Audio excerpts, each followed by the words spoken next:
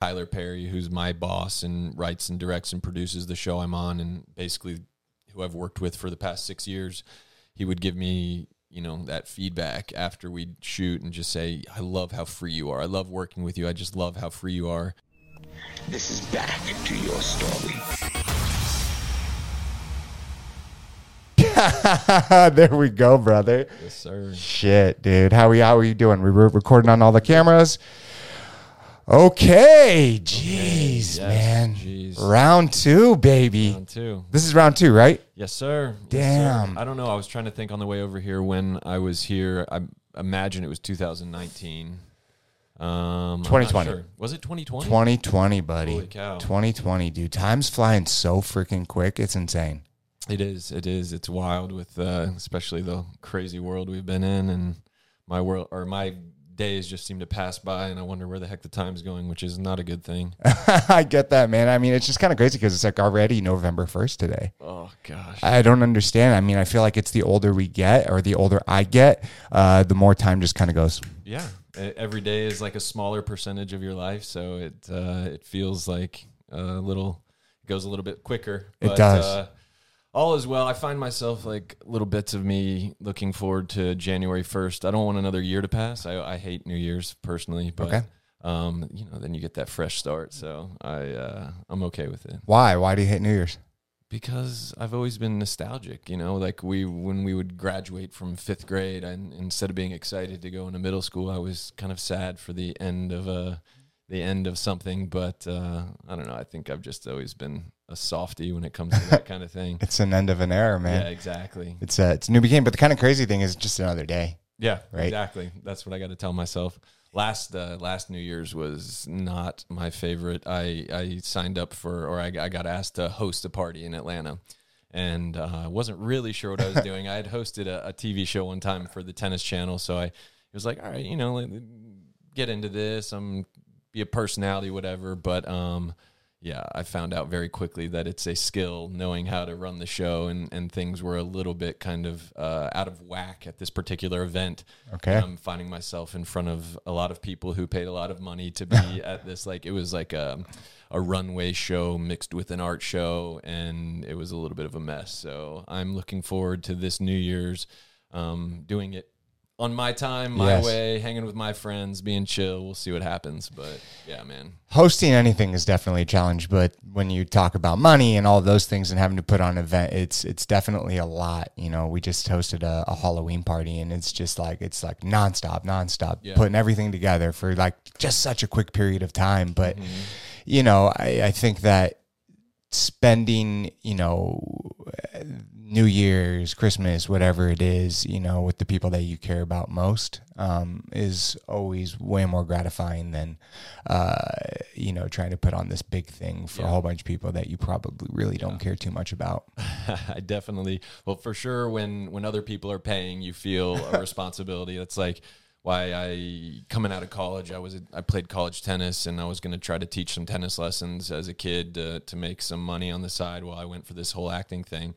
And I did one, and I'm like, dude, there's no way I'm going to let somebody pay me $75 for an hour when I really felt like I had no idea what I was doing. But yeah, man, I'd always rather just be with my people. I like the smaller, intimate events, or a house party, or I'm so over the bar, the club scene. Yes. I don't need it anymore. I sometimes feel like I should be more into it, and maybe I need to do better with my networking skills or whatever, but it just, if it's not like this, if it's not an intimate conversation, I don't feel like I'm very good at it anyways. So so yeah, man, I'm always craving just it's a good connected talk. We had a couple of them. You and I have been able to develop a little bit of a friendship on the side since the first time we met. For sure. We spent 4th of July together this year, which we fun. did. That was a blast, man. Brox, you got the host in you. I think you spent about 2 hours building a grill for us that day, and then cooked meat for the whole party. So it was you're a good man. You're a leader. Thank you. Thank you. I really appreciate that. Yeah, I absolutely love cooking, and cooking and for people. I don't know why. I guess I've always just enjoyed it, and allows me to kind of like zone out. And what's kind of funny is a lot of people do look at me as like this outgoing and very talkative individual. But to be honest, man, I internally I'm not really that person, right? Interesting. I obviously I love podcasts and I love deep intellectual conversations, but like a lot of like the fluff nonsensical conversations, I guess I don't like so much. And like going to parties and bars and all that shit, I'm just like so over that stuff. And like you just said, maybe we could all be better at that, but I don't know. Like there's just something when you feel yourself. The inauthenticity coming out when you feel yourself trying to make the small talk. I've always considered myself more of an extrovert, but the older I get, I'm like, am I an extrovert or do I just like talking to people that I like talking to? Like when I'm one-on-one, again, like I feel really comfortable, love to get deep, but when there's a big group and I'm kind of jockeying for position, especially as an actor, and you're meeting VIPs and all that, I don't know. I'm not very good at it. It's like I feel myself just watching myself and trying to say the right thing. Even today, I was like, dude, just talk. Forget there's cameras. Forget there's anybody around, because sometimes it can be just tough, and then having to censor yourself these days and say the right things, and but people see through it. They want a real person. Just talking about my story, since I met you last, or since we met, I did a really cool thing. At the end of 2020, I went and lived on a dive boat in the Bahamas for 2 months. Holy crap! Yeah, so my show, The Oval, I think I was just starting when we did our first podcast show with Tyler Perry, and we shot seasons 2 and 3 in a bubble. So it was in 2020. Yep. Or season 2 was in 2020, and I was in the bubble environment and just kind of had a lot of time to think. And I'm like, I gotta go for life more. I gotta find those dreams that I've had since I was a kid and find a way to them. So I love sharks. I've always been a shark lover. I'm the kid who watches Shark Week every year. And so it's always been a dream of mine to kind of get on one of those research boats and just be in the middle of it. So got out of the bubble after we shot our season of the show, and I'm like, one way or another, I'm going to find a way to get on Shark Week. It might be 10 years later. So I started DMing a couple like shark scientists that are on the Discovery Channel, thinking it would take a little bit of time. I was actually, me and my girl were having a little bit of an argument. So I was at home on a Friday night, in the doghouse, and I was watching old reruns. And I looked, this guy, Riley Elliott, he had an episode on an old rerun from Shark Week. So I went to his Instagram, happened to click on his link, and it was the last day that I could send in an application to be on the first Shark Week series, docu-reality series. It ended up being called Shark Academy. Anyways, so that was probably in August of 2020, and by November, I had been chosen to be one of 8 recruits and had no idea what I was getting myself into. First time really that I was going to do any kind of reality TV. And when I left, Ashley was like, my girlfriend was like, just be you, just be authentic. That's all you got to do, and the chips will fall. Because it was kind of a competition sort of thing to be the next great shark researcher and go on an expedition. And for 2 months, man, I had some of the most incredible experiences of my life, but I never could forget the camera, man. I could never just like be me. So I'm stuck in the middle of the ocean on a boat that's rocking back and forth, and just face to face with sharks, but it also kind of felt like a prison, man, because no way. I couldn't let go the act of being kind of who I thought I needed to be, play the character. I'm the actor, and I'm used to being good at things. And then once the producers of a show like that sort of see who they want you to be, then they're pushing you, and I aim to please. So it was a crazy experience, but by the end of it, I was face to face with a 15-foot tiger shark, no cage, literally, at the bottom of I don't know if it's the Caribbean or the Atlantic or what even ocean I was in, but Yeah, and that's one of those experiences. The further it gets away, the more grateful I am that I did it. You know, it's just like all the hard stuff, kind of the challenges float away, and you have it. You have those crazy experiences, and it made me more of a man. I came back and I realized just how easy I have it, how I can float through each day and not really have to push myself all that much. Wow. And when I was on this boat, and you get a little spoiled, right? As an actor, I'm on a TV show and they're bringing you your coffee and you're served. And I always feel a little uncomfortable with how well I am treated on set. And then you get to this environment shooting a reality show for Shark Week, and they were trying to break you down. So I'm up at 6 a.m., cleaning the decks of the boat and free diving 30 feet down, trying to screw a transceiver on while holding my breath, while they're putting you up with the girl who you have the most friction with. So it was crazy, but it made me a better man. I definitely came back and felt like I was tougher for it, and it just reminded me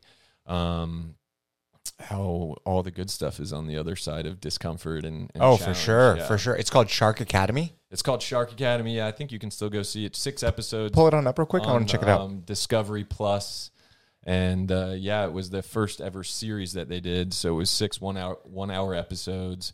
The beginning, we were with little baby sharks, and then we're cage diving with bull sharks. We caught a pregnant mama bull shark, and we put a 10-year tracking tag in her. No way. Free diving with hammerheads. I hope you can find some footage from it, but it was absolutely there. Yeah. Oh shoot! Yeah. There we go. Shark Academy, and so that's me in the first and second picture there. Go down. Yeah. That's. Can you? Wait, which one? Season? Well, that's episode 2. That's my face right there. Oh, literally, that's you right there. That's me. Yeah. What happens when you click on it? I'll probably bring It's on Animal Planet, so they're gonna. Okay, yeah. A little paywall. Yeah. Damn, but that's crazy. So that's you right there, Shark Academy. Yeah. And how many? 6 episodes you said? They did 6 episodes, and that looks like Prince Harry. Yeah, that's Riley right there. That's the star of the show, and he was tough on me too because he was playing a personality as well. They wanted him to be the tough guy, and so every chance he got, he would rip me a new one, and get people laughing at me and making me look like the stuck up bastard. All good. So wait, you're literally on this boat for 2 months straight, nonstop. Yeah, we quarantined in Miami in a hotel room. I spent 1 week in a hotel room. Literally without leaving, and then they brought us. I thought I would be in an apartment, right? So I thought we'd shoot all day, and then I'd have my own little condo to go back to. And the first thing they did, they put us on a dinghy, and they brought us out to this 100-foot dive boat where I slept in a room half the size of the room we're in now, with 3 other adult males. So we were in bunk beds. My bed is just like a little single. And yeah, that was the start of it. So I think that was like November 1st, and we finished December 17th. Wow. 2020. Did you have any connection to like the outside world? Could you call home or anything like that? Very little. We weren't supposed to, but we could send a text out here and there. There wasn't very good. The connection was pretty crappy anyways, but one of the craziest experiences. So Thanksgiving came around, and I'm like, God, they're going to for sure give us a day off. We're going to get a good meal and just be able to relax. And so Thanksgiving morning comes. They're like, everybody out on the deck. All right, you have 30 seconds. As a shark researcher, you need to know how to survive a shipwreck. So we're putting you on a deserted island, and you have to survive. You have 5 items from this table. So we take the spear and the knife and the machete. Anyways, we get on this island, and I'm thinking, all right, they'll put us here for 5-6 hours, and then we'll get to go and get comfy on Thanksgiving evening and have a dinner. And we were there for 4 days and 3 nights, sleeping under the stars. Wow. Literally, I had 5 sips of water the entire time. We had to catch our own food, so we spearfished and got gray snapper. We got conchs and busted them open. Had to start our own fire. This was one where I kind of had a good moment. So there's trash all up and down the beach, which is sad because this is literally like a deserted island, pretty much in the middle of nowhere. but you go scavenge and you find all sorts of cool stuff. So I found this aerosol can rusted, and I'm like, this could be good. So the team was trying to start a fire with the flint, and it wasn't working. And I'm like, let me get in here, and shot the aerosol, did scrape the flint, and boom, we had a fire. So that was No way. that was a little victory that felt cool. But the worst part of that was, well, there's two really, really tough parts. It was one, we had no idea how long we were going to be there. Yeah. So they just put us there, and they're like, all right, go for it. And I realized that just living in the unknowing is tough. The no-see-ums, right? So we had some wind going when we first got there, and the bugs weren't bad. But as soon as the wind died down, we were just in an infestation of little tiny flies, and they eat you alive. I was covered. Like, I had long pants and a long shirt on, but there's nothing you could do. No-see-ums? Yeah, like little sand. Can we look at that? Yeah, I want to see what a no-see-um is. Yeah, you can't see them. They just... It's like a fly? Yeah, they're little tiny, like essentially microscopic flies mixed with the sand flies, and no matter what, there was, unless you were in the water or you got some wind, these things are just eating you alive. Let me check this out. Hold on. Yeah. Go back to the Wikipedia thing. I want to read about it real quick. All right, it's how is he pronounce that?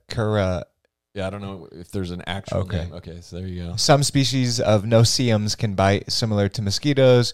It's the females that cause the bites. No-see-um bites look like clusters of little red dots on your skin. While they can stay small, they often swell, enlarging to 1 or 2 inches in diameter, and can become painful and tender. Holy shit. So one of the guys, Austin, who became like my closest confidant on the show, we had one of those, second day in, top of the boat talks where we were, talking about life and death and everything in between, and, essentially two grown men on the verge of tears. But anyways, it's funny how those moments bring you together. Anyways, so Austin and I became very close, but he had quite a reaction to these no-see-ums. So every inch of his legs were just like red dots, and they scar up. So everybody took it. It affects everybody a little bit differently, but it was gnarly, man. It broke me. That was my one moment where I kind of had a moment. I was worried. I was like, God, dude, this could end me. There was a girl. She was a Colombian girl, and she had a lot of spice, right? and she would kind of micromanage and tell you what to do, but not always contributing, right? So there was one night I couldn't sleep while we were on this island, and I was the fire dude. I just went like probably 15 trips throughout the middle of the night to go get firewood, keep us warm, kind of kept the flies away. And the next morning, she was trying to kind of take credit for it, and then she's like, "Yeah, Brad, get the firewood." We were trying to make a signal fire, anything we could think of to let hopefully get these producers to get us off the island. Anyways, and I lost it, and I find, what did I say? I was like, "You do nothing. You have contributed nothing to this group." And like my crazy eyes came, like, the ones that my family only sees when I have that crazy moment, and I'm like, oh my God. So it turned out the way they edited it was pretty fair. So it definitely wasn't my proudest moment, but I think it at least the audience probably saw that there was reason why I may have kind of lost my mind a little bit, but we made amends and all was well. But after a long time of not eating and not going to the bathroom because you're dehydrated and nothing's coming out, even if it has to come out, and they don't give you any water or anything. We went with like a, I don't know, 2-gallon jug or something for the 8 of us. So we just had to make that manage. We had to divvy it up, but that was part of what I started to realize throughout the days was there were certain tasks that we had to accomplish, and they had to get the shot. And until we accomplished that, they weren't letting us off the island. So we had to find water. How the heck did you do that? Still not sure if it was planted or not. You wonder about these things, but I searched all over that island. I was climbing trees, and in the middle of the island, there was like a little pond, and I didn't have a great feeling about it because the mangroves were surrounding it. And mangroves are plants, one of the only plants that can grow in salt water. anyway, so like we'd go on these epic hikes and for 3 hours and you're just sweating and you know, to find salt water. Eventually, one of the scouting groups found a little pit, and it's like a little curious. It's like, why on the middle of this island would there be one hole where there's fresh water? But so I think it was planned, but it was cool because after that we then had to filter it, right? So I learned some really cool tasks. We found some like a gallon of milk cartridge or an old gallon of milk, whatever, plastic on the beach, and so we had that upside down, put like some cloth over the end, and then we got charcoal from the fire, sand, pine needles, another layer of sand, and basically created our own filter. So I actually took some things from that experience that if I had to survive, I'd be way more likely to be able to. So it made me tougher. Again, it was an amazing experience. And as soon as I was pissed at the guy, Riley, the guy who was the host of the show. I'm like, you know, a real leader would be out here with us. My grandfather was a general, and he led his troops, and he never left them. And so he's got the feed back on the boat, and he kind of brings up these moments. But as pissed as I was, as soon as you get back on that boat and you've accomplished that mission, first of all, it's emotional because you're like so stressed and you're holding so much in and trying to keep it together, and you're being filmed for a TV show, and you're weak. And so as soon as we sat and I actually talked to him on camera for the on the fly interview, I was grateful for it. And I was just like, I get it now. You know, I see why you have to test us, and kind of reminds me why, you know, the Navy SEALs have to go through, what is it, BUDS? BUDS. These tough trainings, because once you get into a tough situation, life or death, especially if it's real, you're going to be grateful that you had to suffer to, you know, prove to yourself you could do 100%. it. So. Wow, that's incredible, man. Like that, like going through that experience, with all of its ups and downs, it definitely had to feel very rewarding at the end, right? Yeah. To even just have that experience in general, right? Yeah.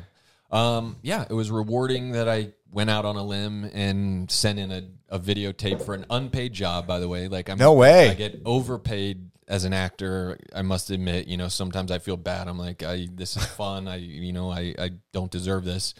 But yeah, we didn't get paid a dime, and gave 2 months of my life and put myself out there, you know, obviously say the wrong thing and get yourself in trouble or whatever.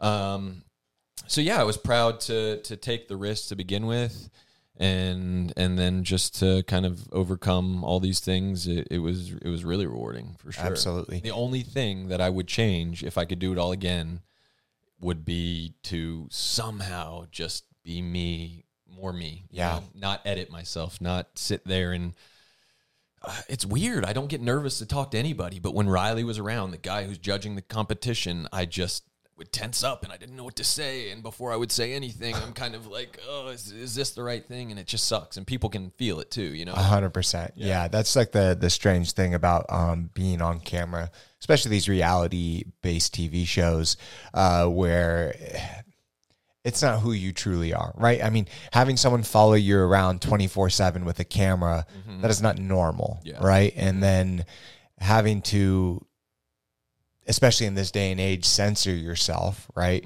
I could definitely see how it's a challenge, right? How anyone does it blows my mind.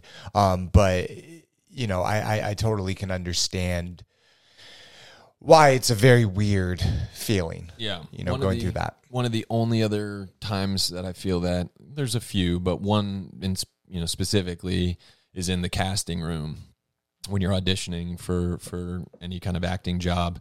And it's crazy because when I'm on set, I never feel more free. Once I've been chosen for a job, I probably talked to you about this the last time I was here, but Tyler Perry, who's my boss and writes and directs and produces the show I'm on, and basically who I've worked with for the past 6 years, he would give me, you know, that feedback after we'd shoot and just say, I love how free you are. I love working with you. I just love how free you are, which is amazing. But it takes, I guess, the initial validation for me to get to a point. And also, there's no other choice.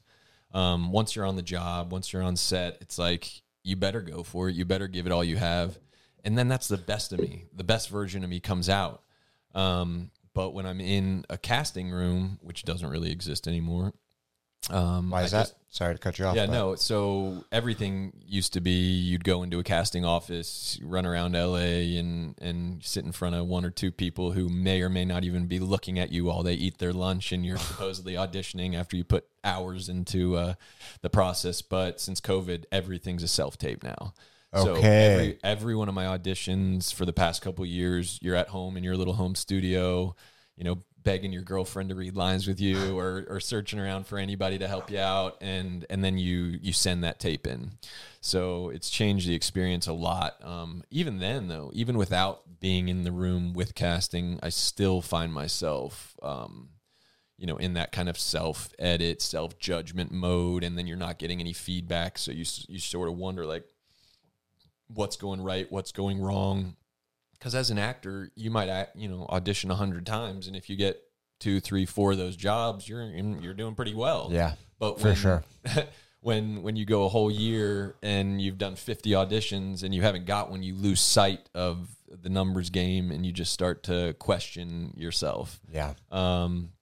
Yeah, and so that's my goal as an actor. Is I just had this thought yesterday. I was preparing for an audition I shot this morning, and I wrote a note to myself. I made it as my wallpaper on my phone, and it was like, do every audition as if it was a scene in the Oval, and give it the full commitment that you would. So point being is, right or wrong, if I'm making the choices that casting wants to see, or the writer or director wants to see, it doesn't really matter, because if I don't go full commitment, then it's not going to work anyways. Yeah.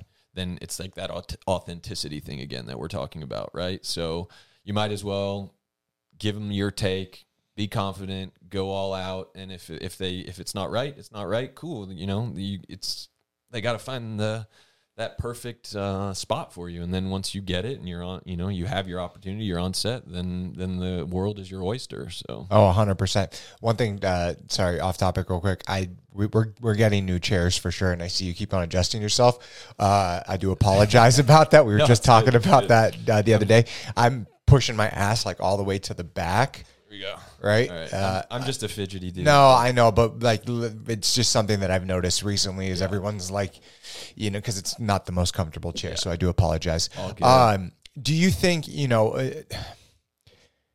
the change because of because of COVID and the pandemic and everything like that, especially in your industry, do you think self-taping is ever going to go back? Because like, that just seems like I don't know. That just seems like weird. It's kind of weird that there's, gatekeepers, and it's not always based off of like who's the best person, right? It's not like a meritocracy, but what do you think it'll stay this way or ever go back to the way it was? Yeah, I've had a couple conversations with casting, and it sounded like they were going to try to, maybe some of the bigger roles, or some of the, the series leads or leads of movies or whatever. But in my experience so far, other than a couple commercial auditions, which are few and far between for me now, it's all been from home. So I think it also has given casting directors a little bit of ability to be lazy.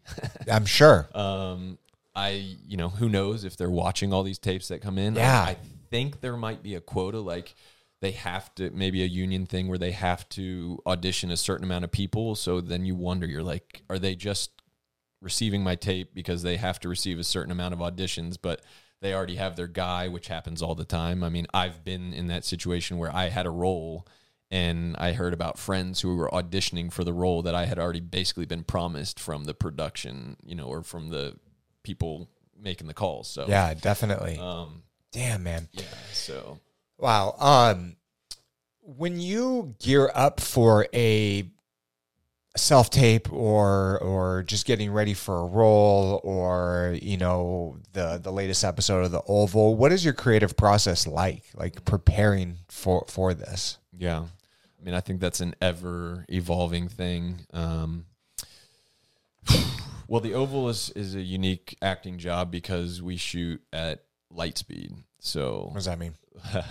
Tyler Perry specifically is known to shoot really fast. So my first show with him, we did like 45 pages a day, which was already insane, right? Normal productions, 5 to 7 maybe. And with the Oval, we've gotten to 110. So we literally shoot a primetime TV show with millions of viewers, and we get great numbers. And we're in our 4th season right now. I don't know what, we do 22 episode seasons. We shot the past couple of seasons of 22 episodes in 8 days of shooting. Wait, what? 8. So you go do basically like a play. You got 3 cameras, if not more, at all times. Usually I might say my lines 1.5 times, but typically I'm prepared to go and do my scene once. So so it's really unique. Like you have to, you get the scripts maybe, 3 weeks ahead of time, if you're lucky. And I'm at a coffee shop or at home or wherever. I got to mix it up, and you got to drill the lines, which is also kind of a trap because, a lot of acting teachers are not going to tell you to go and just memorize first. You can get into line reads, and you can kind of be more performative rather than connecting with the material, right? So it's really unique. So most of my acting training that I've done here is with a coach named Leslie Kahn in Los Angeles, and her big thing is it's the thought behind the line. Okay. So a couple little anecdotal type things. I don't know if that's the right word, but she'll say, like, on a typical page of a script, if you shrink all the words and like take all the spaces away, they're about 92% of the page is white space. So your job as an actor is to fill the white space, which I really love because that kind of opens up that whole freedom thing, and just realizing like it's not all about the words on the page. It's just giving it life, filling it up with thoughts and subtext, and other coaches might call it intention or whatever. So point is, every line of the script, I'll go in for every piece of punctuation. I'm finding the thought behind that line. So the line might be, I love you, right? But the thought might be, I hate you. So she would, sometimes when you're practicing, it might be like, you say, it's called thoughts out loud. So I hate you, I love you. And that's kind of helping you to see the juice behind that line, because a lot of what we say as humans is it's not the meaning of the words always, right? Correct. So I don't know if I'm doing justice on kind of describing that process, but the point is to get away from just playing the meaning of the lines, which can be a big trap. I'm always trying to figure out what the character is thinking behind the line that they're saying. Is it hard to memorize all of this in such a short period of time? Because I can barely remember what the fuck I did yesterday. Yeah, and I find myself like questioning my memory more and more. Like people, I feel like, remember things so much better than I do. So it definitely is like a weird thing that I can remember these lines somehow. You put in the work, like it's life or death, right? Of course. If you don't do it, you're gonna fail. So somehow you figure it out. But there's you go without much sleep, and so there's some days where I was on set till midnight and then had 50 pages the next day. So I was up till 2:30 and then calling my dang dad to run lines at 7:30 in the morning until I get on set, and somehow it always works out, man. Wait a minute. Within a day's period of time, you can memorize over 50 pages worth of work. Obviously, it's not all 50 pages of you, but... No, I'm saying, like, legitimately, I've had days where my character shot in one day 50 pages of dialogue. Now, again, I had that for 3 weeks leading up.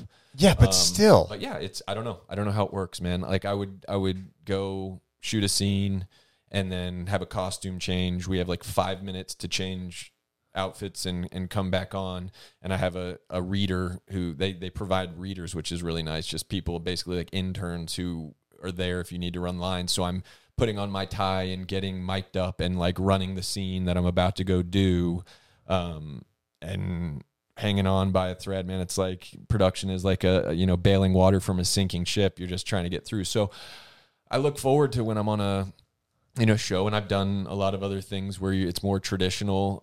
But this is like, it's like overloading in the gym, right? You put 225 pounds on the bar and you do a negative and then you throw 138.5 on and it feels light. So I feel like working with Tyler Perry, it's sort of like that. Like you just get challenged to like the furthest degree. You do the best you can. Sometimes I watch a scene and I'm like, ooh, wish I could have had that one over again. But then when you go and you have 5 to 7 takes with a different director, if not more sometimes, it makes you grateful. And yeah, it's like everything. You get uncomfortable, you push yourself to a limit, and then you get a little bit stronger. But yeah, so I'm excited for the next show someday, where we can be a little more precious. I respect everything that Tyler's done, and he's done it because it was his way to create massive amounts of content. Yeah. Build his studio, which is in Atlanta, Georgia, and it's absolutely incredible. It's like 350 acres on an old military base. But that actually leads me to a movie that I did with Tyler last year, which I wanted to come and talk to you, called A Jazzman's Blues. Okay. So, tell me about it. Yeah, so working on season, I believe, 3 of The Oval, I had like 12 episodes of material in one day because my character got locked in a jail cell. Okay. And I was feeling a little unsure about it and got through it anyways. And when I walked out from this like monster session, Tyler pulled me aside and he's like, "Hey, you got time to read a script?" I'm like, "No." No, because we're doing this crazy thing. We're 8 days of shooting the whole thing. But of course I said yes. So went back to my room and read the whole thing, and it was incredible. It was the script for A Jazzman's Blues, which was Tyler's first screenplay he ever wrote. Wow. About 27 years ago. And so that led to an audition. But anyway, so something he saw in that scene work I did on the Oval, which I was unsure about, he saw like, I can see, this character, Sheriff Jackson, in Brad. So I guess this was, early spring of 2021. We finished shooting, didn't hear anything for a few days, and I was just like, desperate to be a part of this, but I also didn't want to look desperate. Yeah. Which later on down, I'm all over the place, but hopefully it all makes sense to people listening. But later on down the line, Tyler was like, "Man, I really wanted you to tell me, like, if you love it, I wanted to hear you say, I want this role. Like, please give me the role, or let me do it." But I was hesitant to do that because I didn't want to look, desperate or put any pressure on him. I wanted him to choose me because he wanted me. So it was interesting to hear that he actually wanted to hear my excitement. Yeah. Just something to take with myself or with me in the future. I get that. Put myself on tape, and a couple days later, I got a text from him, and he said, "Your tape was perfect. There's an offer coming." And I was just like, oh my God, like I knew this one was going to be special. Definitely my favorite film that I've been a part of, probably my favorite, acting experience that I've been a part of so far. Go check it out on Netflix. We were number 2 movie on Netflix a couple weeks ago. Wow. I don't know. I think we premiered on maybe September 11th. I'm losing my days here, but, so that shot in the summer of 2021, we were like all throughout Georgia, in kind of the backwoods of Georgia, in Savannah, and then some at his studio. But we shot that one way more like a traditional movie. So this was kind of the first thing that I'm aware of where Tyler slowed down, and he was going to just give everything a bit more attention. I think it was our hair team or the makeup team. I think it was the hair team, like a week before, had just won an Oscar for a film the year before. Our DP shot a film that I loved called Short Term 12 back in 2012. Brett Pollock is his name. So there were all these pieces of the movie coming together that I was like, wow, I'm about to be a part of something that's really special here. Yeah. And it was really awesome. I yet again play a white racist in the my character's set in the 1940s. I'm pretty much always play a scumbag these days. It makes sense. But hey, No. No. But what's the movie about? So Yeah, I gotta be better at the whole logline thing. But basically, it's a forbidden love story, and there's a bit of a mystery involved, but I'll leave that part out. But the point is, back in the 40s in the South, there's a black couple who the girl is very light-skinned, and she passes for white, which I had never really heard about before. So it's kind of like just a new angle of this whole thing. Yeah. So she's in a forbidden, or she falls in love with my brother, who's the mayor of the town, and I'm the sheriff. And she and her love from the past, who's a black man, have to kind of find a way to hide the fact that they're, have something going on from us. So, God, that was the worst description of. No, but I got it. The point is, you can't we're the well-to-do white family in the town, Yeah. and she is posing as a white girl, and she's meanwhile having a secret relationship from her teenage flame. And yeah, it's really, really cool. How did you, because obviously, I'll get that ready for you. All right. Obviously, you're not really a white racist, and this is not who you are. You're a warm, gentle, great human being, right? But to dive into something like that, that's, a very dark place, right? How does one even prepare for something like that? And probably some of the lines that you had to say and things are just so unnatural. Yeah. So when I have done interviews before and had to kind of think about this, because when you're doing your process, you don't really, you don't always have perspective on how you're going about it. But I would say, like with any character, you have to somehow empathize with that character. All right, I'm going to try my best at this. It's all good. A little inexperienced. Oh, no worries. Just don't inhale. I like to inhale. Well, that's my problem. Every time I've ever smoked a cigar, you might get a little and nauseous if you inhale. I might be puking. All right. Yeah. You want one, old man? I'm all right. All right. Continue. All right. So, sorry, Mom. My mom, like, she's such a sweetie. But like, if I wasn't allowed to say "but" growing up, I had to say "Heine." Or sounds worse. I had to say "tinkle." I couldn't say "piss." So, Sorry, Mom. So yeah. So sorry, Mom, for the cigar. But Yes. we're doing guy stuff here. Yes, we are. Okay, so yeah, you have to somehow empathize. So there's no way I could actually get down with what this character's thinking, but I think that's also where you kind of just use the thoughts again. So it's maybe you relate it to something else, or you find this angry, evil thought, and then just deliver the line with that. It's not easy, It actually was funny because after one of the days of filming, I got a call from Tyler, and he was kind of feeling me out, and I wasn't sure what he was trying to get out of me. But he was like, totally inhaled. I know. Yeah. Oh, I did. Yeah. I know I know this isn't you. You're a good guy. I need that evil. I need you to bring that darkness. So I guess he thought maybe he was like, I love what you're doing. It was all love, but then also just kind of giving me that permission to go dark, and get nasty. Which was cool. I mean, it was cool to have a director who cared enough to make that call after 14 hours on set and everybody's just tired, and yet he still wanted to talk to his actor and make sure I felt safe and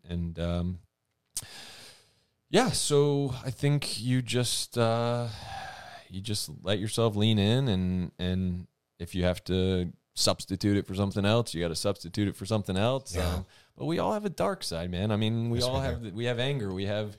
I don't want to. I mean, I'm not a hateful guy, but there's hate for things inside of me, right? So like, it's within all of us. Yeah. So all of us. I think once you just give yourself permission to like take away the safety net, the editing, then you can kind of just play make believe and find peace with it, because you're helping to tell a story that might educate people and make us all a little bit better. Of course.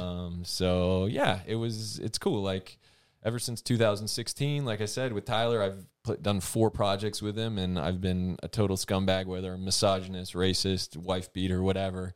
And there was a couple times that early on I got tweets like, you homophobe, you racist, you this and that. And that was that was one time where I was like, this person actually is like associating me with my character. But the more time that goes on, people are clear to say, I hate you so much, you're doing a great job. I'll see people on the street, and the few times I get recognized or whatever, like, oh my God, I hate you so much, you're a piece of shit, you're doing awesome. Yes. It's fun. I had a guy, his name's Matt Battaglia. He's an actor. A lot of you would probably recognize him if you looked him up. You want to pull him up real quick? Matt Battaglia? Battaglia. He played the president in my first show with Tyler, Too Close to Home. I think he was on Friends. He was like the hot fireman on Friends. Okay. Let me see. People know him. Yeah. So Matt Battaglia. There you go. Yeah. I remember him. Yeah. He. Yep. I remember him in Friends for sure. That's he's done a ton of stuff. There we go. What a handsome man. I think that's how I would remember him best. So he shout out to Matt. Yeah, he was way more experienced than me, and he talked to me after we finished our second season of that show, and he's like, man, if I got to play one of these, dark bad guy characters, antagonists, I would just lean as far in as I could. I would be doing lines of coke, and I'd be slapping the girls and whatever he said. Yeah, he of was course. Basically just like, have fun with it. Yes. Go for it. Because I still found myself earlier on, and this was like the first time I'd played like a character who actually had an arc, a storyline, kind of wanting to find the angle where I could somehow, some way be the hero someday. And that's gone. So with my current character, Kyle, on the Oval, I'm just totally leaning into the scumbag aspects, and it's fun, man. And I think people appreciate it, and why not? Go for it. We're playing make believe, and of course, so I'm not going to be this guy in real life. And I think I've got my body count is probably up to 15 or 20 people. I get to shoot ARs and have car flips, and I've blown up cars, and had at least one good fist fight every season, which is one of my favorite things to do. Just the choreography. So to do a choreography, how does that even happen? Scene in light speed is even crazier, because ultimately I've ended up. I think they have a stunt person there for you, and they teach you the choreography, but I have like a lot of pride that I wanna like pull off as much of it as I can. And so I think in every big fight scene I've had so far in the Oval, ultimately my stunt double was like on the side, and he's like, sweet, I just got paid to not have to get my ass kicked today, and I got to do it all. But yeah, we have a great stunt coordinator, Jan Drawn. So you just find, what a great name. Yeah, Jan Drawn. I think he's like our Jean-Claude Van Damme. Maybe he's from Belgium or something.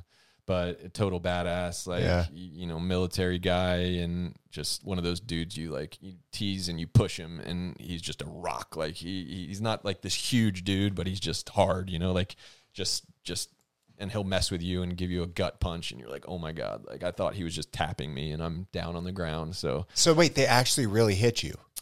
Yeah, well, okay, so that this is just messing around. He's just that asshole who's gonna, give you clock you when you're not looking, just to mess around. But yes, like when we do our fight scenes, there's a good bit of physicality. Like they'll give you body armor. So, body armor. There's been a time, actually, I didn't wear it, but I had to kick a guy in the stomach, and so they gave him like a plate of Kevlar or whatever. Okay. So you can kind of give it a little bit more. And it makes me realize if I was in a real fight, you feel a little less than you think until, afterwards you're a little sore, but in the moment your adrenaline's going and you're just going for it. So, you're not going to give like full punches in the face. I made that mistake once and no way. I told the girl, her name's Oh, it was a girl. Yeah, I told Sierra, it was in season 1 of The Oval, and she was gonna backhand me. I'm having an affair with her husband, believe it or not, right? Oh, really? Yes. Okay. Yes, went there. So that was another scary new thing. Anyways, I gave her permission. I was like, you just give me a real slap. And I think she was even wearing like a wedding ring, and she rocked me. And I learned that there's a reason why you do the 2 inches away from the face and you sell it with the reaction. So that's the big thing with fights, is like the most important thing is big roundhouse punch. It's not about good form. It's just making it look big and hard and scary, and the grunts and then the biggest part is the reaction. So if you're gonna punch me, I'm the one who has to sell it. I gotta really throw my head, and that's where a lot of the good stuff comes from. So Wow. So wait, when someone's actually like, so if like you're getting punched in the face, right? Do you even like connect with the person, or is it you just get really close and then the person moves out of the way? yeah, so typically there's not really much like on a face punch. There's not going to be a lot of physical connection. Okay. If we're got a sequence and it's body face or whatever, I'm going to tap him, but you're not going to go full in. But it's all camera angles, so I don't even know like how to set it up. But if you put the camera in the right spot and you kind of screen the fist so they can't actually see it, then you can be 5 inches away from somebody's face. And as long as the camera's in the right position, you got the right angles, and the person sells it with their reaction, then you're good to go.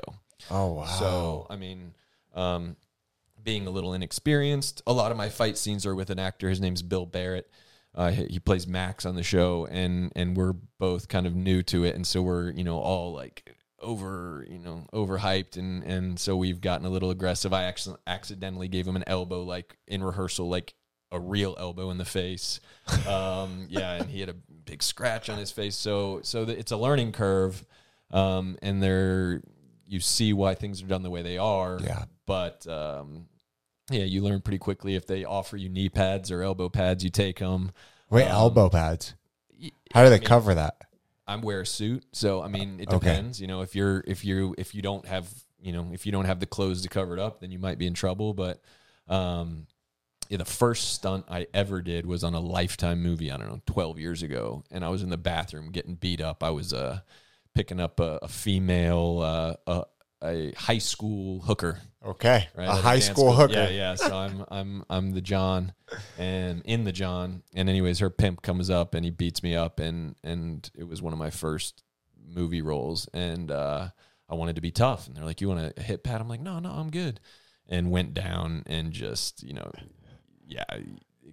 got rocked. Yeah, you get rocked, and you're trying to be tough, and then you don't want to ask afterwards, "Can I get the pads?" But that was another experience where you learn quickly, like, take the pads, man. Don't be tough. Yeah. I mean, we let our pride and our ego get the best of us, right? Yeah, like it's going to make it better somehow. Oh, they're going to think I'm tough and a better actor because I didn't take the knee pads. It's like, no, take the knee pads so the guy can jack you as hard as he wants, and it doesn't matter. Does the knee pads or the protectant, does that really help out a lot? Yeah, definitely. Like, you can take, I mean, with the body armor and the knee pads and all that, and especially, like I said, the adrenaline stuff, may you be sore potentially or get a bruise. Yeah, sure. But you could pretty much go all out and be okay. So again, face shots, that's not, you're not going to do that. No, definitely not. But yeah, with the padding and holding back a little bit, you can give it a pretty good, a good punch. Yeah. Wow, that's incredible, man. It's fun, man. It's yeah, definitely. Where do you see this all going? Like 5-10 years from now? Like, do you want to continue to do TV? Do you want to branch off more into film, especially having this latest experience, having a movie come out on Netflix, correct? I think, the dream of all dreams Yeah. would be the movie star, So like if I could have 3 movies a year and you're prepping a role for a month or 2 and shooting for a couple months. I mean, some of these big deal movies, big like blockbusters might shoot for 6 months, but if you could go from one great project to another and do movies, that'd be the dream, right? And getting to see myself in a theater on the big screen for the first time was a lot of fun. But I've always been attracted to TV because I like to show up to work. And you want something consistent. So it changes, like as I've built a career, some of your goals change, like some of the projects that I used to say, I'll pay to be a part of it. Now you're like, no, I got quotes now, Yeah. You start to, you don't want to let your ego get out of control, but you also see how there is a career. There is like, you have to, you have to let your reps do their job and you have to build your worth and all that. So that would be my biggest thing right now, like frustration with the show that I'm on, is that we shoot so quick. So it's great because I get paid per episode. Yeah. So it doesn't matter if I do it in 6 months or 6 days. But I find my biggest challenge in life right now is the day-to-day when I don't have somewhere to show up.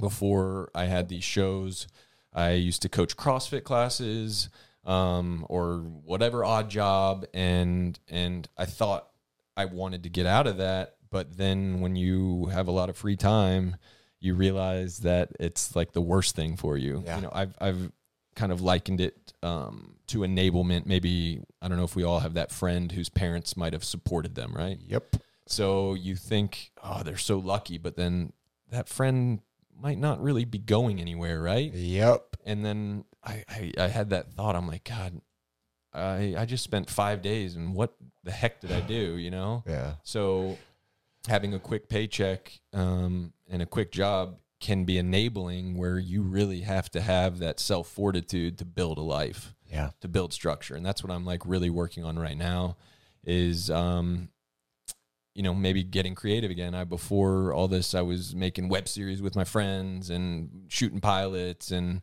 I was out playing dive bars, doing music and all that. So I find myself like the nights where I go to bed just exhausted and can't wait to curl up and get away from the world are my favorite nights. If I'm making one little step forward, then I'm in a good place. But when I have too much time and am afforded the luxury to be lazy, not good.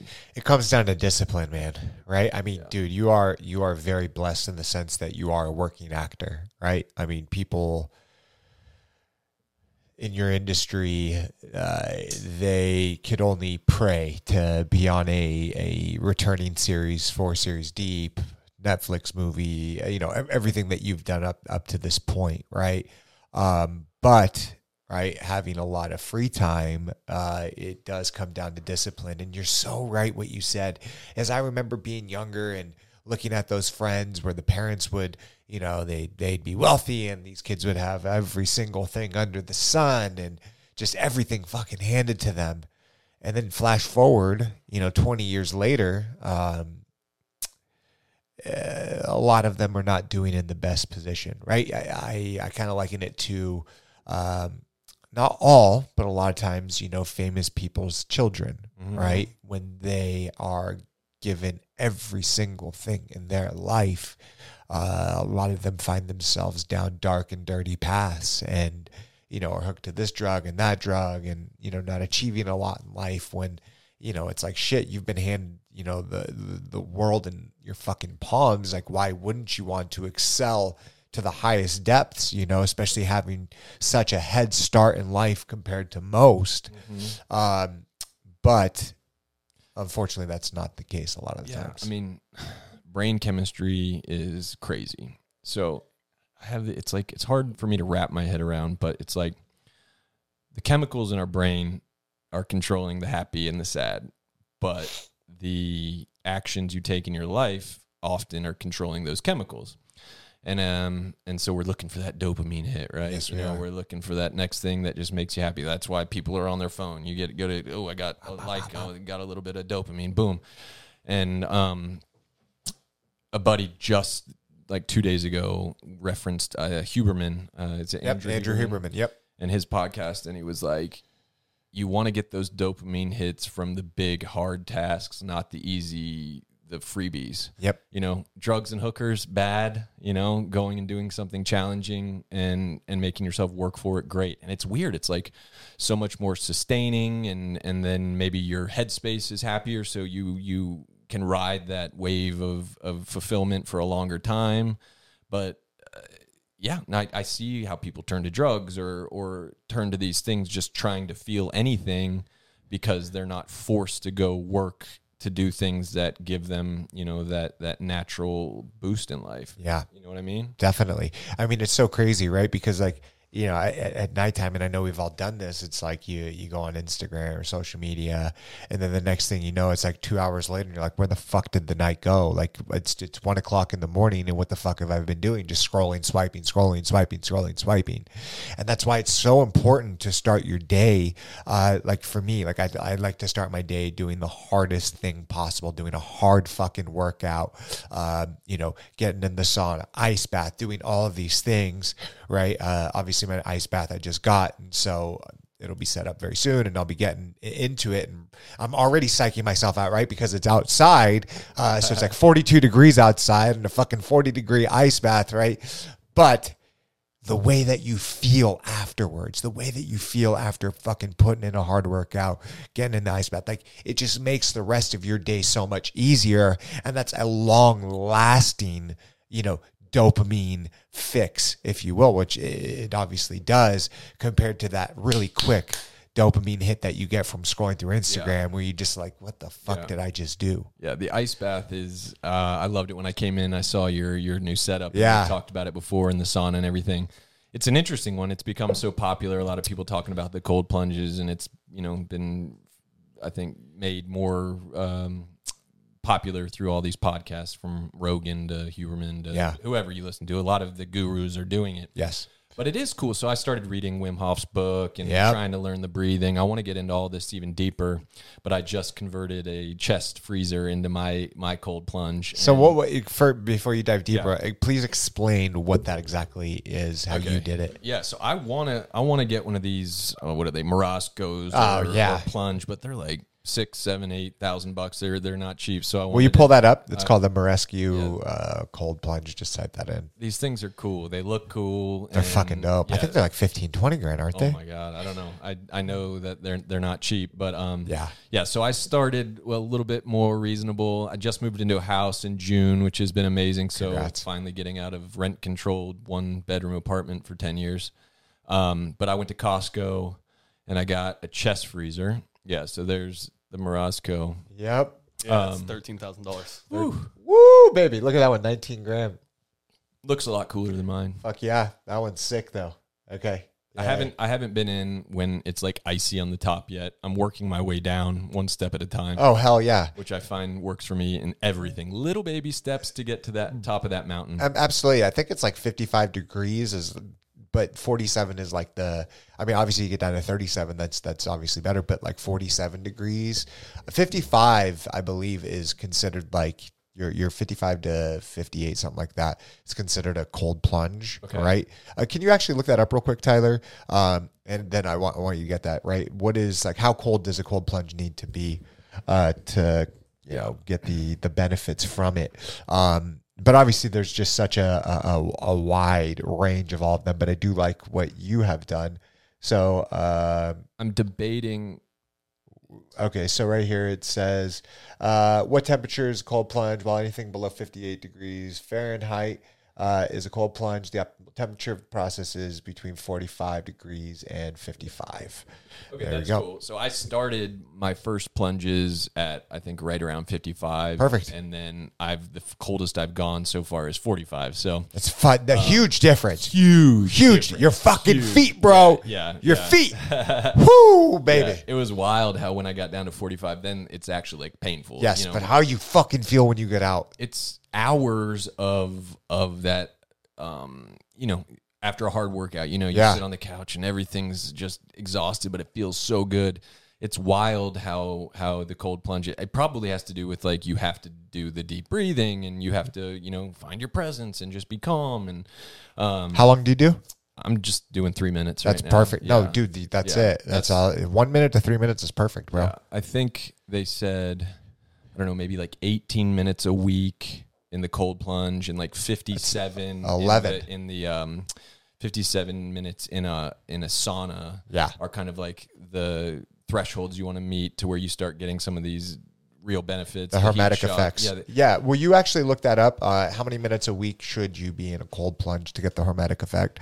I got to put my glasses on. no, that's one of my favorite new words I'm starting to understand, hormesis. So Yes. if you correct me if I'm wrong, the way I understand it is it's kind of like basically when you stress your body and your body then has to adapt. So the hormetic effect of the cold is like it makes your immune system and all your systems kind of pop into gear. Yep. And if you have short bursts of these stressors, then it's good and your body uses that to kind of be in prime condition. But if you're chronically stressed through inflammation from bad eating habits or whatever, then that chronic stress weakens it then goes the opposite direction and it weakens your immune system. Yep. And messes everything up. 100%. I'm obsessed with all this stuff right now. Yeah, you definitely get it, right? So a cold plunge is when you fully submerge your body up to your neck, below 50, okay, all that shit.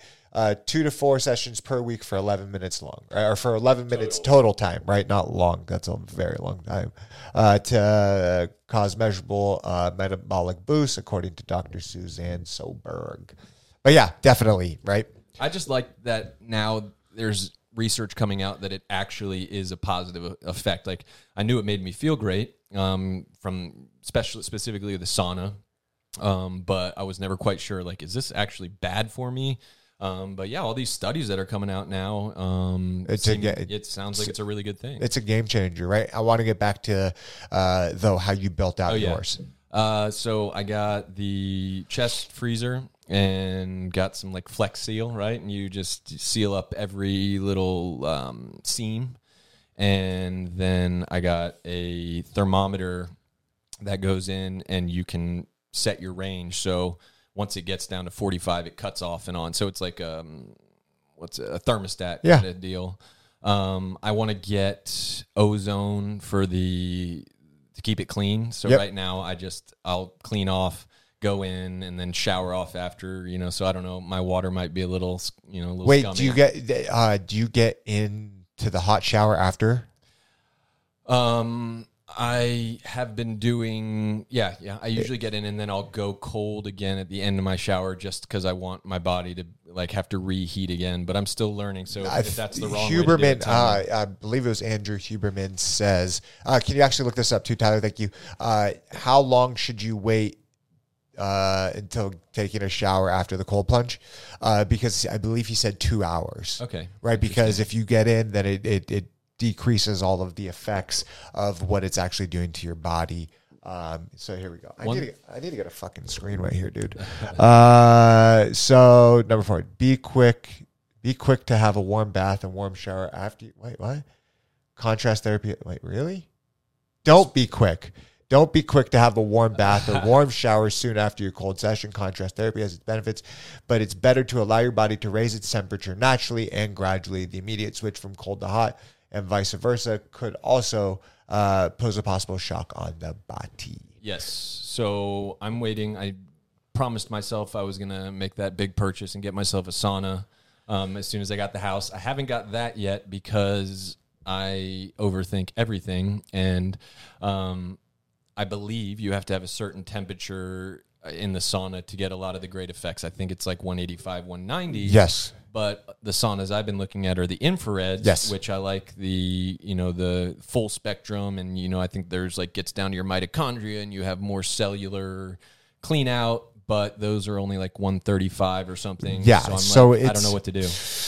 Tell me. Okay. So right now I have an infrared sauna by Sunlight. And obviously I was telling you I'm switching it out, right? Because it's an outdoor, like I have my setup outdoors, right? And it gets really fucking cold outside right now. So what happens is after an hour, it switches off, even with an hour preheat and an hour switch off, right? To get it up to like 140 degrees, sometimes takes 2-3 hours. Unlike your stone base sauna, which gets up to like, 185, 200 degrees, right? You can leave that fucker on, preset it, preheat it. And I just, although, right, I do enjoy it, it doesn't get hot enough. Yeah. I want it to get fucking hotter, right? Because the whole point is, right, you don't want it like, right? Exactly. It's nice to get in there and, you're sweating and all of this shit, right? But I like it, right? And this is really where it kicks in with the heat shock proteins, is where every single thing in your body is telling you to get the fuck out, right? That's where you want to be, right? Totally. And that is not happening. Although I tend to sweat more in an infrared-based sauna, right? My body's fight or flight mechanism is not going off.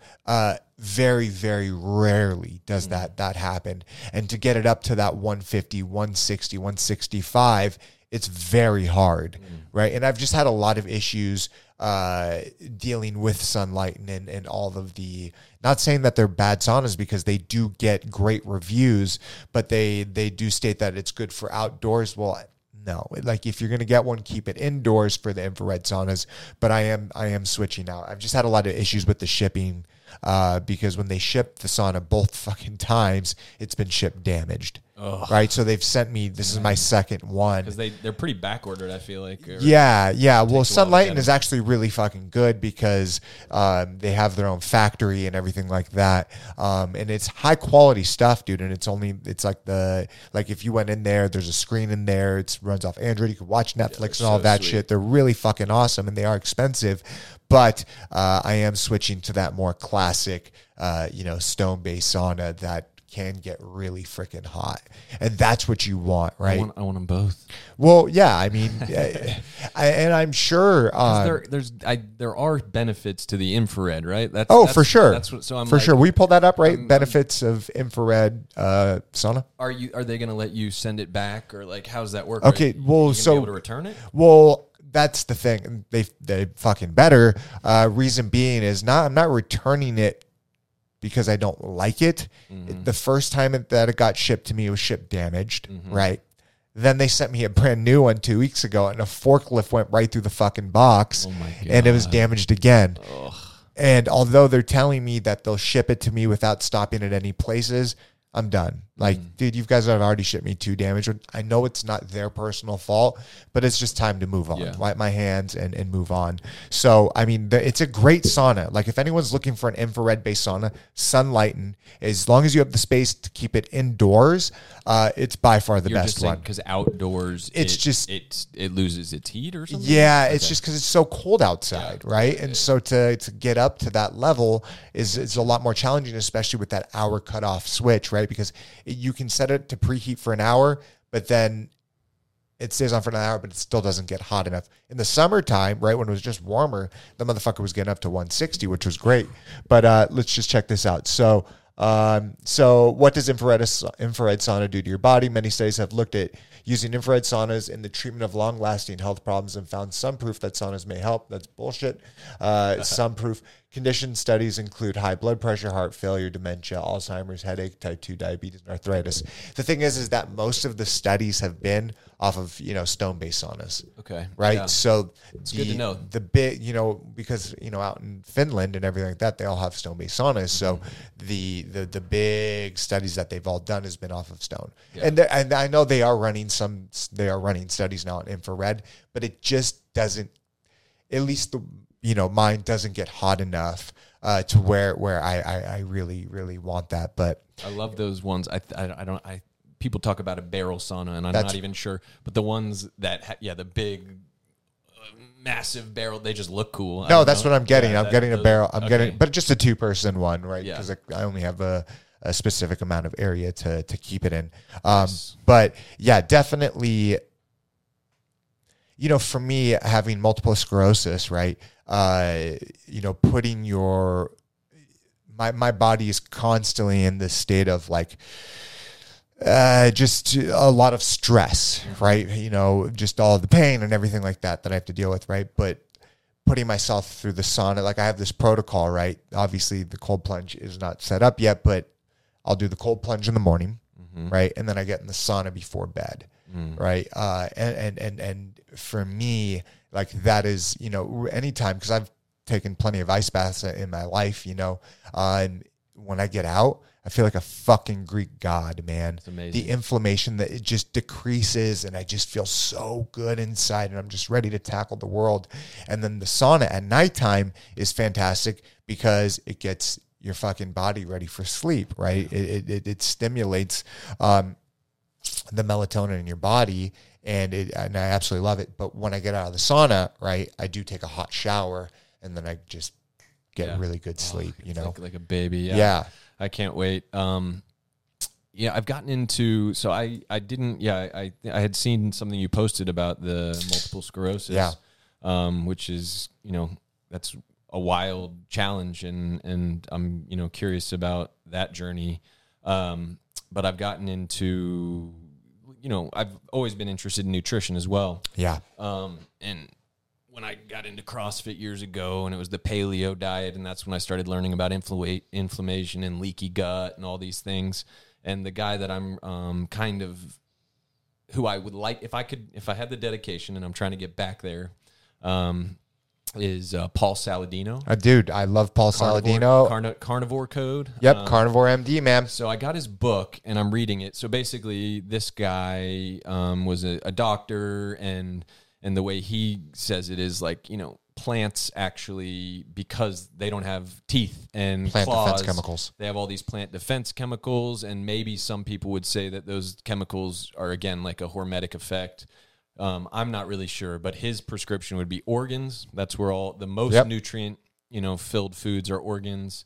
And red meat, which is so funny because it's literally the opposite of what a lot of people would think. 100%. So organs, meat. He has now added fruit. Yep. Because that would be the part of the plant that they want you to eat. Nature wants you to eat. Spread the seeds, raw or you know, specific kind of honey, and then raw dairy. Yeah.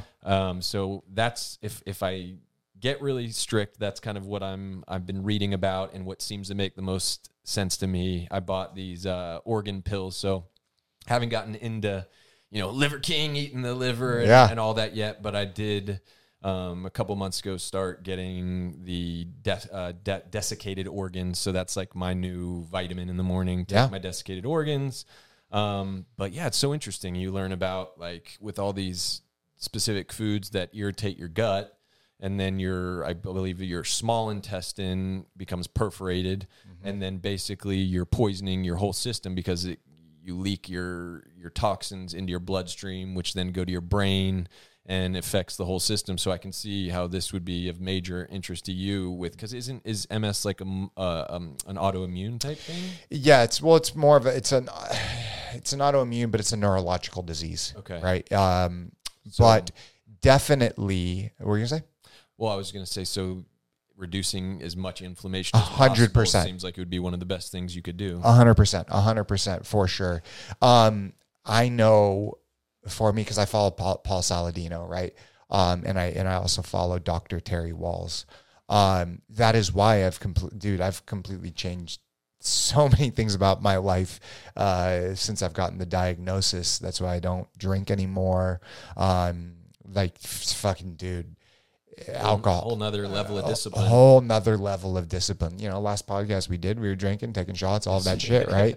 And the thing is that the flare ups that I get from alcohol, certain foods, lack of sleep, I wouldn't wish it upon my fucking worst enemy, right?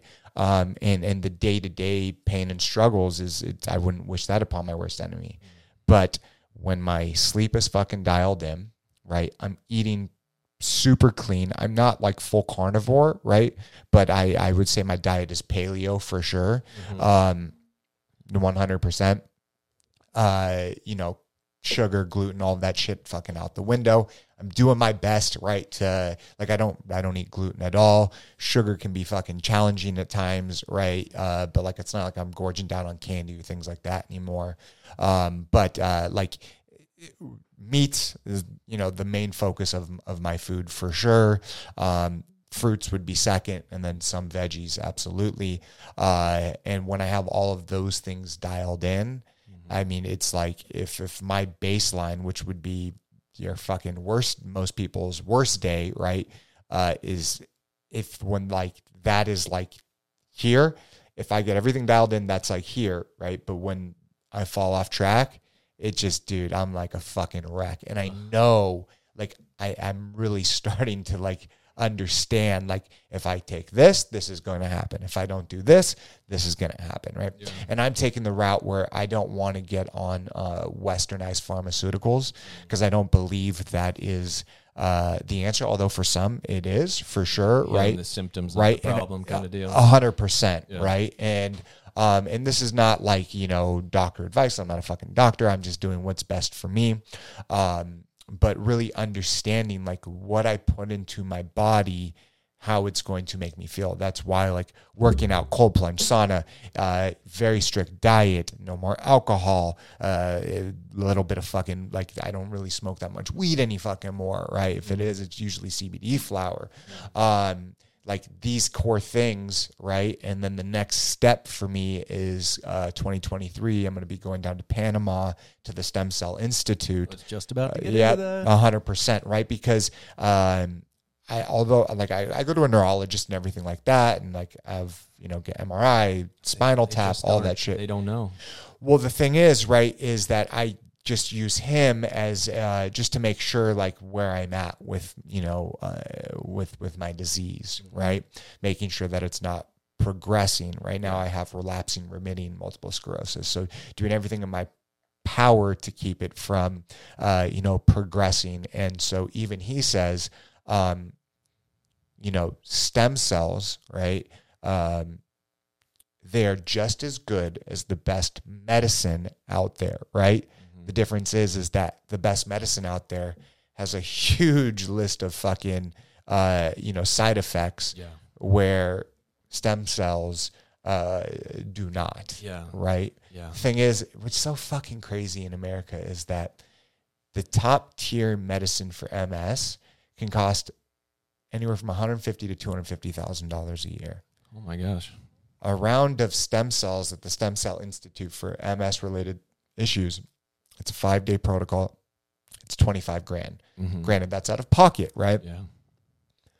But the numbers don't lie. How much it's helping people, and it's good for about a year to 3 years, right? And not everyone has $25,000 to spend every year to 3 years, right? But you would think that insurance companies would say, well, let's fucking start looking at this because this is a lot cheaper. And the thing is that the stuff that they're getting is from an FDA, you know, facility in Colorado, I believe. Yeah. Right. So it's like, I just don't understand. Did you listen recently? He's been doing some podcasts, the Ways to Well guy. Well, yeah, absolutely. I forget his name. Yeah. We look up the owner of Ways to Well. They're based out of Austin, Texas. That one opened my brain. Like I was already kind of curious about a lot of this regenerative or, you know, alternative medicine, whatever it's called. Yeah. And I've kind of been doing some research on it. I've asked doctors about it, and they'll even admit, you know, like when I go to just my, you know, normal checkup, he's like, dude, peptides and stem cells, it's legit, but he says I'm not trained in it. And then they also say, and it's really expensive. It's expensive, and you have to pay out of the Brigham Bueller. And is the co-founder of Ways to Well, sister company, Revive RX Pharmacy. Yeah. This guy was a pharmaceutical rep right out of school with Eli Lilly, and, you know, was Cialis was his drug. But anyways, his story's amazing. Amazing story. And he opened up my brain, or my, you know, where I saw, all the big 5 insurance companies are running the whole deal. And so to go and get really in-depth blood labs that could really show you what's going on and help, you know, you not get sick or you know, have a better picture of what's really going on, the farm or the insurance companies just won't even cover it. So you're getting labs that barely show you any picture of what's happening, and it's just such a crazy system, and you see how they're in bed with themselves in all these different ways.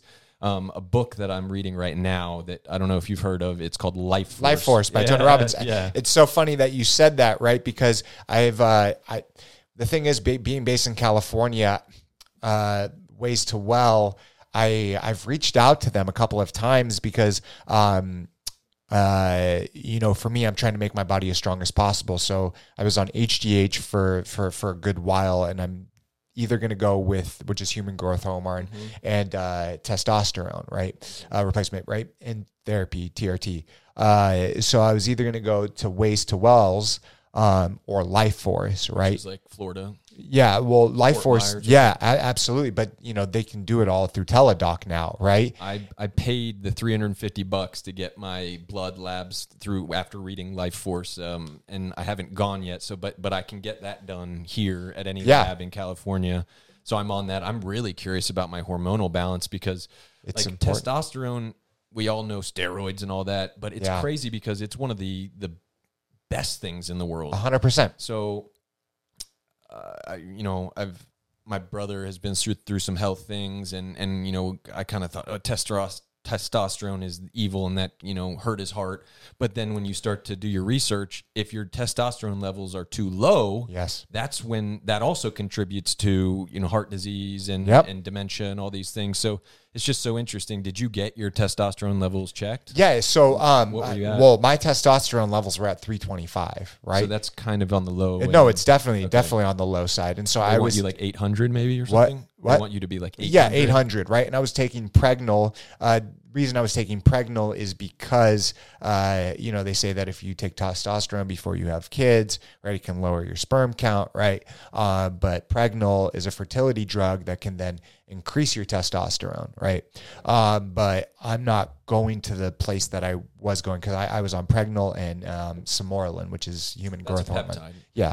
And so, but now I'm looking for, because I want to get, so the place that I was going to does the full blood lab and everything like that, right? But I want to kind of like branch out more into like Ways to Wells or Life Force, right? Yeah. But what's also great is that they do optimization for women as well. Well, Right. another thing I learned is that testosterone is a really positive hormone for women as well. And really the estrogen becomes one of the big problems, but that's the deal with the TRT when you're getting your testosterone. If you don't, then so there are issues like you got to keep all your levels in check. But I was surprised to learn recently that testosterone can have really positive effects on women as well. Yeah, and they're just, for a long time it was like optimization for men, but they're really starting to see that they can help women, like especially through like menopause or just different levels that they're lower in, that they can boost it and it can just change the way male and females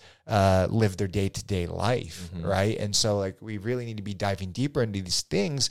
So exciting. Unfortunately, like insurance companies are not covering it, and that's why you have to pay out of pocket. And obviously people are not all, I think the average bank account in America is like $400, right? So like most people don't have the money to be able to cover these types of things. But if you have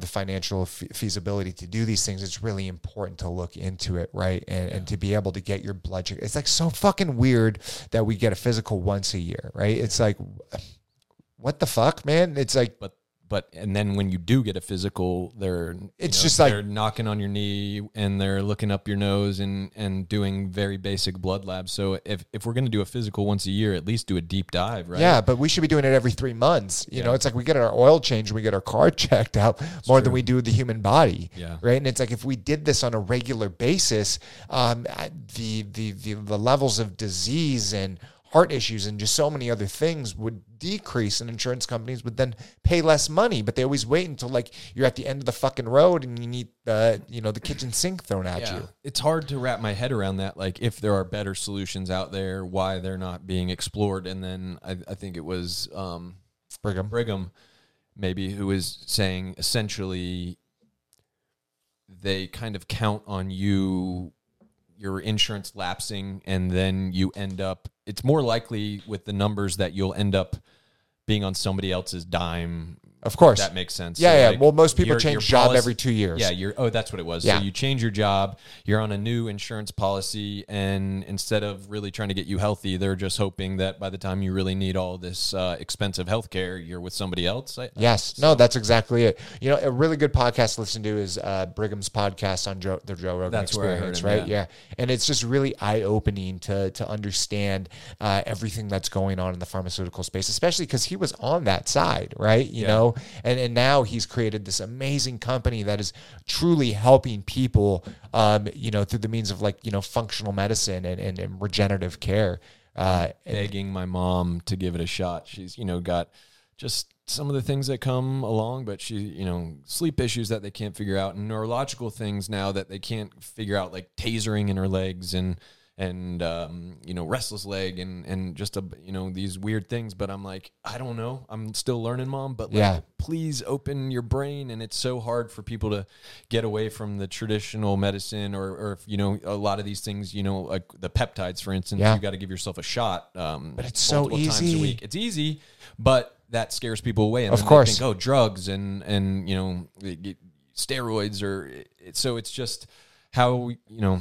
Well, how do we get more people to really trust this? And then with the stem cells, the way I understand it is like the best ones are from the not the umbilical fetus, cord. And the what's around a baby? It's the why am I drawing a blank? The placenta. Placental. So you can get stem cells in the United States, but I guess if you want the placental stem cells, that's why people go to other countries. Because the stem cells that we're traditionally giving in the States is like from the fat tissue. I mean, these are literally like rebuilding and healing things that doctors thought could never be healed, could never be rebuilt. I mean, I'd be curious, you know, where you feel like you might be, you know, where your journey might take you with MS, and like, is it a chronic thing? Like, I know it's supposed to be, right? Yeah. Like, do you have hope that this is something that, you know, with a lot of care and, you know, trying these new kind of things, that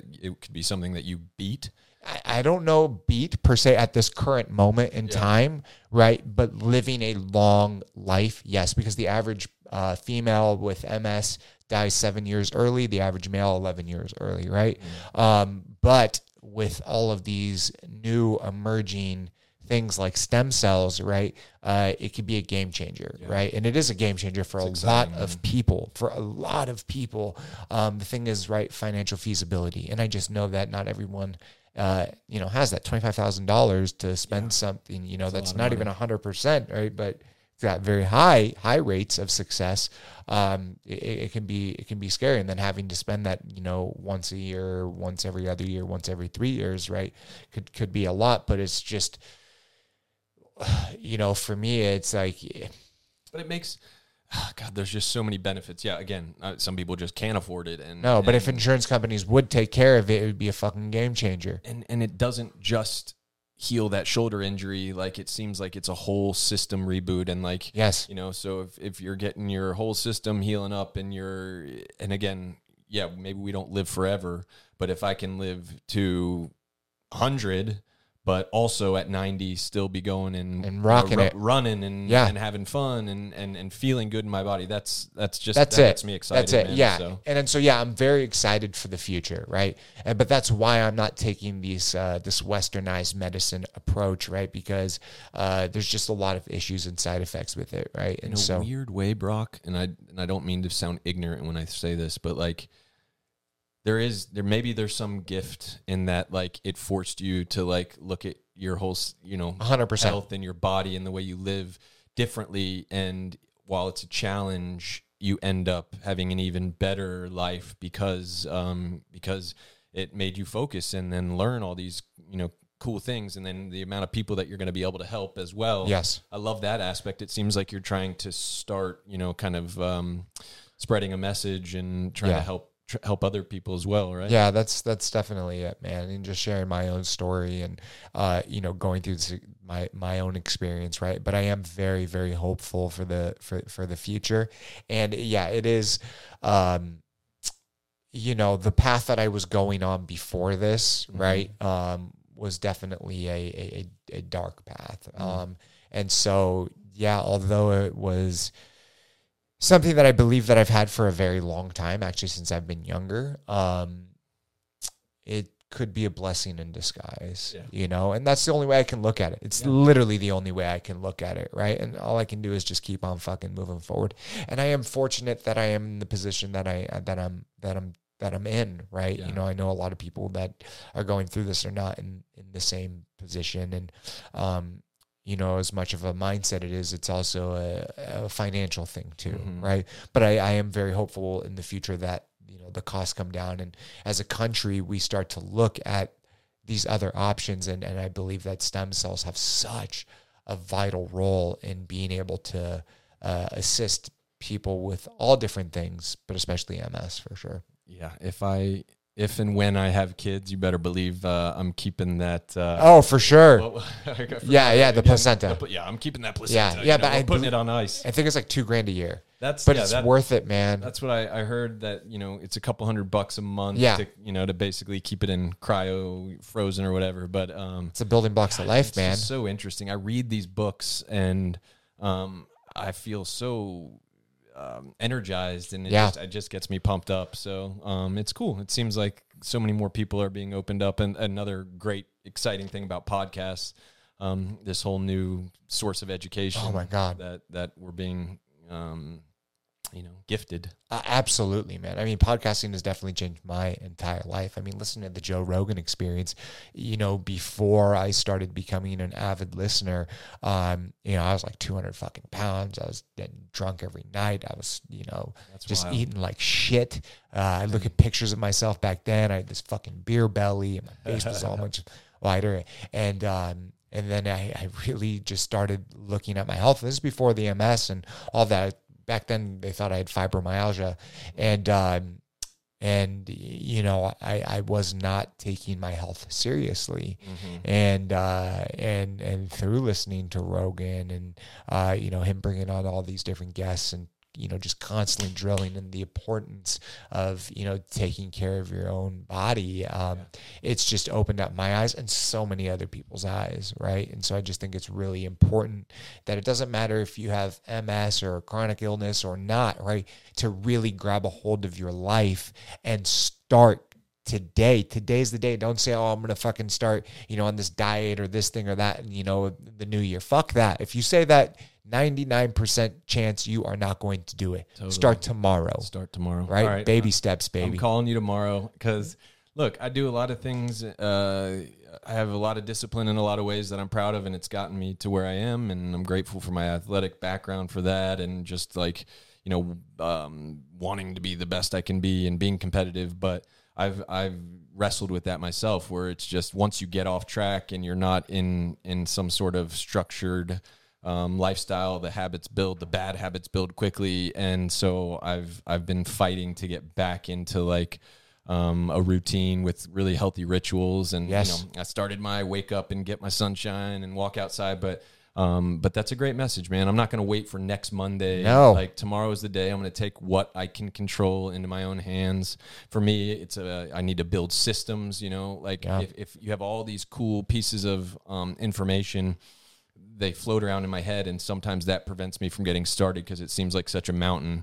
But I'm going to go write it down, put it in front of me. And if I'm not perfect tomorrow, okay, I'm not perfect tomorrow, but I can get on that path. And then I was actually journaling about this yesterday, where it's like in my brain right now, it's hard to get started with like my getting back into my fitness routine, which always makes me feel great because I'm like, oh, until I'm 2 months from now, when I feel like I'm at my best again, I'm not going to feel good. So it's hard to get started. But it's like, no, dude, all those little steps make you feel as good as you're going to feel at that end goal, because you know where you're going. And point being is just don't let the mountain stop you from starting the little steps, because those little steps very quickly can get you into this really great space, and then be a positive energy for the people around you, and 100%, you know, be the best you can be. And so I'm going, you know, definitely take this conversation to heart, and I'll text you tomorrow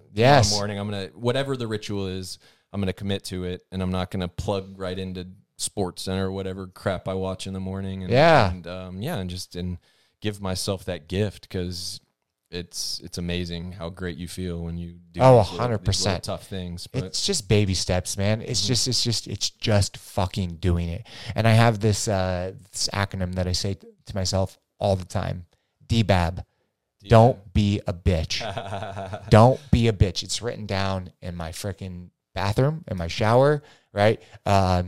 It says, don't be a bitch. And then my wife wrote, be a book-a-da-boo. It's a little like, we go book-a-da-boo, and we say this little thing. I love it. Yeah, but it's just kind of a little funny thing. But it's just like, I say it all the time. It's like, don't be a bitch. It's like, even on my fucking worst day, man, it's just like, push forward, right? Because at the end of the day, I'm in control of my own life. Tough and love. if I'm just going to let this negative talk and these negative thoughts, and just because I feel like shit today, I don't want to work out, or I don't want to get in the sun, or I don't want to fucking do this, just don't be a bitch. Just fucking do it, because once you're done with it, you're done with it, and you're going to feel so much better and so much more proud of yourself. And it's like, I don't know, I've just been able to now build these systems in my life where I never had that. But once you build it, it's just like, there's no other fucking way. I need a therapist like you. I've done a little bit of therapy, not too much, but I can see where there's value. But my one issue with the one therapist I had seen was that she was always trying to like make me be nicer to myself. I get that, right? But Yeah. I like, don't be a bitch. Yes. Because that's what I respond to. It's like, okay, yes, I don't need to beat myself up for the ways I'm not perfect, but I want somebody to say, I want somebody to give me the message that, Yeah. like, let's do this. Come on, be the best you can be. Step it up. Yeah. So there's a balance. She would always say, say you could do it rather than you should.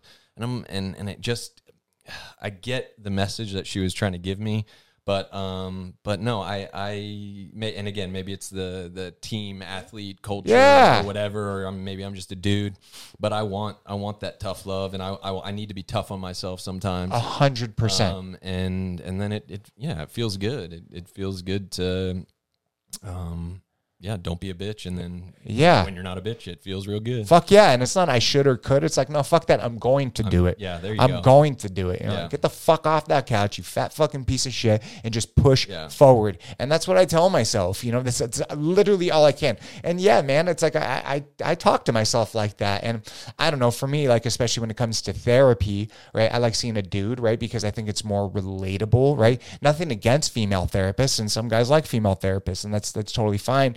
But for me, talking to another guy, he gets it a little bit more. The testosterone flowing through our blood. And, I forgot, actually, you referred me to your guy. Yep. And he was all booked, man. Yeah. It's tough to find a good therapist nowadays. But I was thinking that myself. I was like, maybe just having somebody, because at the end of the day, guys, girls, whatever you are, we filter the world differently. Of course. And maybe it would be interesting to talk to somebody who just had the same goggles on as I do. Yeah, definitely. So, yeah. yeah, Shout out to still looking Brandon for that. Gretzky.